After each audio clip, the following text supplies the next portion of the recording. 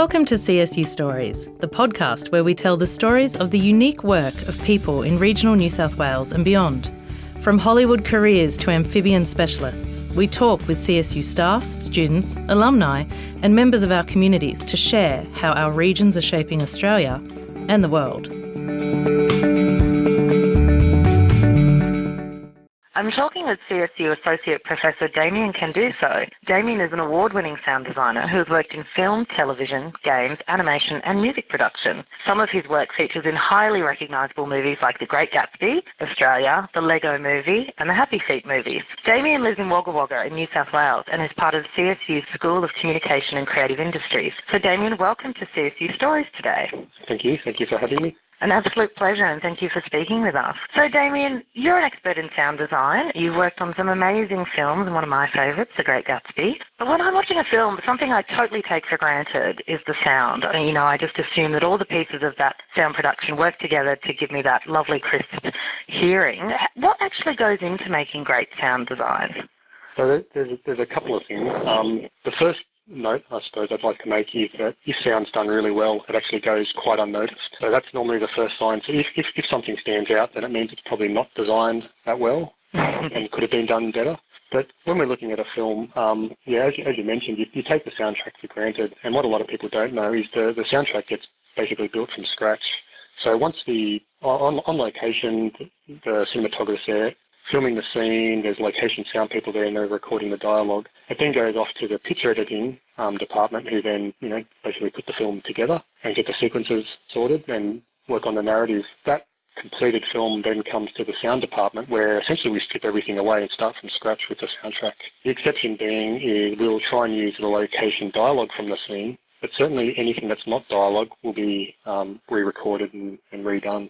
So that includes all the wind and background sounds, so if there's traffic or if they're in a forest, all the weather elements get redone, all the footsteps get redone, all the body movements get redone. Then if there's vehicles, they all get specifically created for the film. Weapons get created if it's a film with weaponry, or if it's a period piece, we'll go out and specifically record elements for the period. So if it's an old film set 80 years ago, we might go out and record telephones or typewriters, things that when you hear them, and associate that with the time period. So you will actually go out and record those specific sounds to pull them back into the film? Absolutely. So I'll use the film Australia as an example. All of the cows for that film were recorded in Wagga. And even some of the other exterior sounds were. Some of them were authentic recordings from, not so much on set, but after the film crews moved off from the set, then sound recorders may go back to those particular spots to record some of the atmospheres to get the environmental sounds. But some of them are layered in addition to that. So the cows were one of those examples. When I was living in Sydney, I did the film Little Fish, and we were doing one of the scenes towards the end where the main characters are inside a caravan, and it's meant to be in an isolated location, but being able to record that in Sydney was difficult. So it took us about 2 hours to get out of Sydney to be able to record these sounds for the caravan. Whereas if I was living in Wagga at that point, I could have done it within a 5-minute radius. Quite quickly, that's right. Yeah, that's right. Oh, and so does it take a long time to get all of the sound right? From when you get the film to when you deliver the final sound that goes along with that? And I suppose there would be some back and forth with I'm guessing the director, or how's that creative collaboration go in terms of so they get the right feel? Because I imagine when you're watching film that has no sound, you don't really feel anything or understand what's going on in a lot of ways. So when I see the film, the director has sat with the picture editor and they're probably putting some temp sound effects and some music just to help allude with what they're trying to go for. Right. And then when I receive that, then we strip that away and redo it. So you get a roadmap from them of what they're really looking for. Yeah. The other thing that happens is we'll have briefs with the director. So I did a horror movie, Better Watch Out, last year or the year before, and, I flew to Sydney and sat with the director for a day, and we went through the film, scene by scene, talking about what they were after and what the overall arc of the film was going to be in relation to suspense, and then how we could replicate that with sound. And then I'd talk to the composer to make sure that we weren't going to double up some of the jump scares and things like that. So it's quite a collaborative experience when you're working on the soundtrack to a film. And if it's a big film, there'll be a big sound crew, so we'll be bouncing our ideas and our sounds amongst each other. And if it's a smaller crew, then we'll deal directly with the director. The biggest crew you've worked on, how many people have you had to work with? Happy Feet in Australia and Gatsby are all pretty big films where, if you counted up every single person that worked, on the soundtrack in one way, shape or form, it'd be in excess of probably 20 people. Yeah. And you mentioned the horror film that you worked on, and you've obviously worked on, period films and yes. and animated films, and just totally different in terms of all of their sound requirements. Do you have a sort of favourite? Like, was it more fun working on the horror film versus Happy Feet, or? No, they are all different. I do enjoy the horror films just because you get to play with suspense. But then again, I like working on some of the bigger budget films because they've got the budget for you to go out and do a lot of experimentation with creating, your own sound. So one of the things I try to do is actually create. I mean, I go out and do a lot of recordings, but I actually create a lot of sounds almost from scratch using synthesizers or bits of recordings to create these new things. So I did a film called Daybreakers, which was set in the future, and it had cars from the future and these sort of like vampires from the future. So trying to work out, what vampires would sound like, and then, what their vehicles would sound like as well. So it's not a matter of just going out and recording a car. So for that instance, I used, a bit of a vacuum cleaner crossed with a bit of a dentist drill to sort of create this hybrid electric motor for these futuristic cars. I mean, what a brain you must have to even come up with that. I'm going to try the dentist drill and then I'll mix it with you. It's actually the other way around. So normally I can watch the film and go, this is just, in my head I know what sound it needs to have to make it work. And then I've got to pull that apart to work out, okay, so what elements make up that particular sound? So is there a whirring sound? Is it a mechanical sound? Do I want to hear the sound of cogs? Do I want to hear the sound of electric arcing or things like that? And then from that work out then how to create that sound. So another example is if I talk about the period piece, the one with the horses going over the bridge, in that particular film, there's a lot of weaponry and they're all muskets, and one of the shots is a close-up of the musket flint, firing off the weapon and the bullet. So these old weapons are quite mechanical, and I don't have access to a musket. So I had to look at this particular device and think, if this is going to be on a cinema screen, this particular flint is going to probably be 2 feet tall. When it's projected in the cinema, what can I create to make the illusion of this, giant flint that's on this weapon? And in the end, I ended up using a mousetrap to make the snap. So it's sort of deconstructing the sound. Yeah, I'm very good at imagining what it's going to sound like. Yes. And then being able to then pull that apart to work out those particular elements. And in many instances, a sound isn't just one sound. So when you're seeing a sound on the screen, it could be 3, 4, 5, 6 different elements that make up that one particular sound. Kind of blows my mind because, again, as you said, when sound design is done well, it's something that you don't even notice. And it's just seamless, and it's an experience that is just completely smooth. How did you get into sound design? How did you fall into this creative field? It's something I've probably been interested in since a child. So when I was very young, I wanted to get into being a music producer, and I came to CSU actually as a student back many years ago, and then left CSU to pursue a job in the music industry in Sydney. And it just so happened that the studio that I worked at, they did music production, but they also did all of the animation for the Yoram Gross animations like Blinky Bill, and there was a couple other series that were going through at the time. Blinky Bill, I remember those. Wagga and Old Tom. And I just tended to like working on those productions more than working with bands and music. Don't get me wrong, I still like working with the odd band, but there was just something I liked about working with narrative and being able to play with people's emotions. And on those animations, it was being able to make people laugh as a result of your sounds.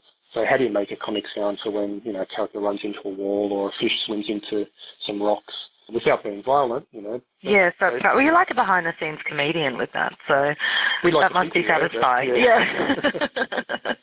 So you're living in Wagga. Obviously, a lot of your work takes place in major cities. What influenced you to live regionally? And, I mean, have you moved around to different places and you ended up in Wagga, or obviously you went to CSU when you were a student, so how did you sort of end up where you are now? No, I moved to Sydney purely to pursue the career in sound design and music production, and I've done that for 10 years. And I grew up as a child in the country, and I just missed having space. So I moved back to Wagga, thinking that I probably wouldn't work in film again. But in a weird sort of way, I've probably done more films now that I've been based here than what I was doing in Sydney. Mainly because I'm sort of now more central to Melbourne as well, so I pick up Melbourne jobs, whereas, when I lived in Sydney, I only ever did Sydney jobs. You're kind of in the perfect position. You're in between them both. And I suppose it's quite digital, the work that you do, so you don't have to be physically somewhere to actually do the work. Yeah, I rarely have to go to Sydney or Melbourne now for work. Well, when I first started working remotely, I would have to go a few times per project, so we'd go a couple of times at the beginning, maybe somewhere midway through to show the director some works in progress, and then for the end to finish off. But now, more and more, I'm not having to travel at all. And it sort of depends on the scale of the project too and their budget. But I can almost get away working remotely. And I've been doing a few virtual reality projects lately, and they've been done completely remotely. Well, this is it. I was going to say, sort of the way working is going in the future is a lot of opportunity for remote working. But speaking of the future, virtual reality is something that, to a person like me, I think of someone standing in a lab with some big goggles on and suddenly they're transported to an alternate reality. But what is it really? And how can it really be applied? What's the work you're doing with virtual reality? Okay, so I've done a couple of projects. So, virtual reality is probably one technology that's coming out now. So there's a whole bunch of these technologies. There's augmented reality. So most people would know that from the Pokemon Go game that came out. Yeah, that was huge.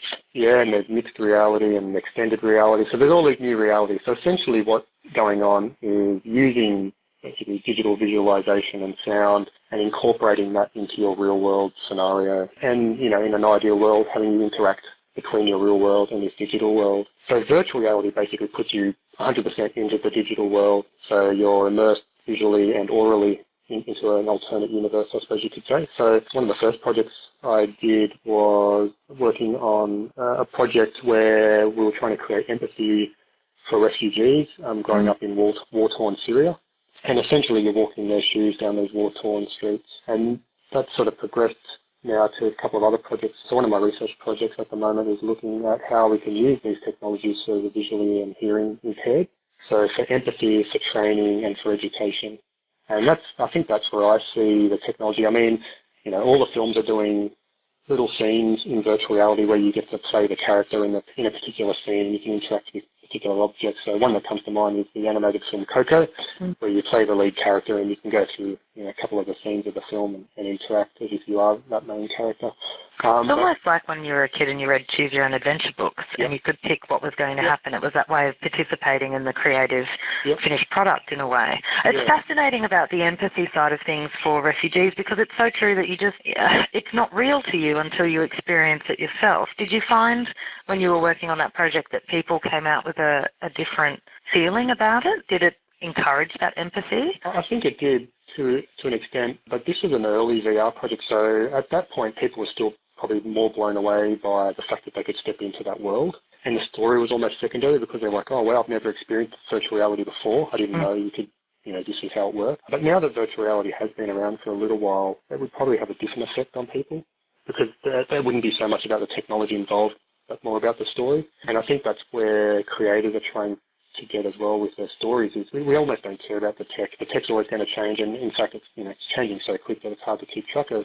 But if we're making this engaging content, then it doesn't really matter, and we want the participant to engage with the content. And I think that's where these new realities are coming into their own. Is all of a sudden you're not a passive viewer; you're actually an active participant. You get to interact with the environment. So if for simulation or training, it's going to be ideal. You could go into a virtual science lab and mix up your chemicals and see the results without having to actually handle hazardous material. Yes, and without potentially blowing something up by accident, which is always good. So it's sort of a risk-averse way of going about it as well while still building those skills. And so you mentioned using VR for, I think, hearing impairments. And how would that work? So that's one of my projects I'm working on at the moment. So I'm looking at how we can use the technology for a few different ways. One of them, again, is empathy, so that you can, mainly for partners of people who may have an impairment. So what does it feel like for my partner to be living their day in this particular way? Well, jump into this alternative universe and experience what they're doing. So that's the project I'm working on at the moment, is basically recreating that world where we've got a house and a busy street and a shop, and you've got to basically navigate from one to the other. Oh, I mean, that would, and even for people's carers, I'm imagining potentially there would be application for your project and the outcomes of that research across potentially the disability sector as well. And because it's all sensory, I suppose it would apply to hearing impairments. You could use it for sight impairments as well? Yes. Oh, sorry. So the project I'm doing is both. It's got both of those elements built in. So what we can do is within this one particular project is we can change the level of impairment, from 100% to 0%. And change different factors regarding that as well. Is it, say, in the visual field, is it a narrowing of vision? Is it a darkening of vision? Is it the focus, how that all changes and things like that? And same with the hearing, we can block hearing, change frequencies out, all sorts of things. So you're getting this project up and running, or you've started? Yeah, so we're in the very early stages of getting up. So it's all planned and we've got it worked out, and now it's just a matter of we're actually building it as we speak. So we're probably a few months away still. Well, that'll be really exciting when that comes to fruition. Are you looking for partners in that project? Oh, we're always looking for partners. Yeah. Any particular partners you'd be after? No. We're always open to negotiations, and that's the other thing about this particular project. It's more of a pilot to say, hey, this is what we're able to do. So if you've got an idea or a need, then we can tailor this particular project to fill a different void. That's right. And would I suppose the outcome of doing this research in this project be that you could improve training across a wide range of industries where empathy is required? That would apply to a lot of different industries, I'd imagine. How do you see your research being, used? Yeah, so there was when we first proposed the idea, there were three sort of ideas that I was wanting from it. And one was to be used as a training tool, one as an empathy tool, and one to be used so that we can study. So if someone has an impairment, when we put them in this virtual world, what sort of user data can we get from them so that we can make real-world aids for them in the future? So are they always looking a particular way, or are they always turning their head because of audio cues in a particular manner? And then looking at how they interact with this world to then potentially build other hardware tools that they can use in the real world. That sounds absolutely fascinating. I wish you all the best with your project. Thank you so much for your time today. It's been a lovely chat, and I wish you well. Yeah, thank you very much, Jeff. Thanks for listening, and we look forward to sharing all of our CSU stories with you. For more information on CSU Stories, go to news.csu.edu.au.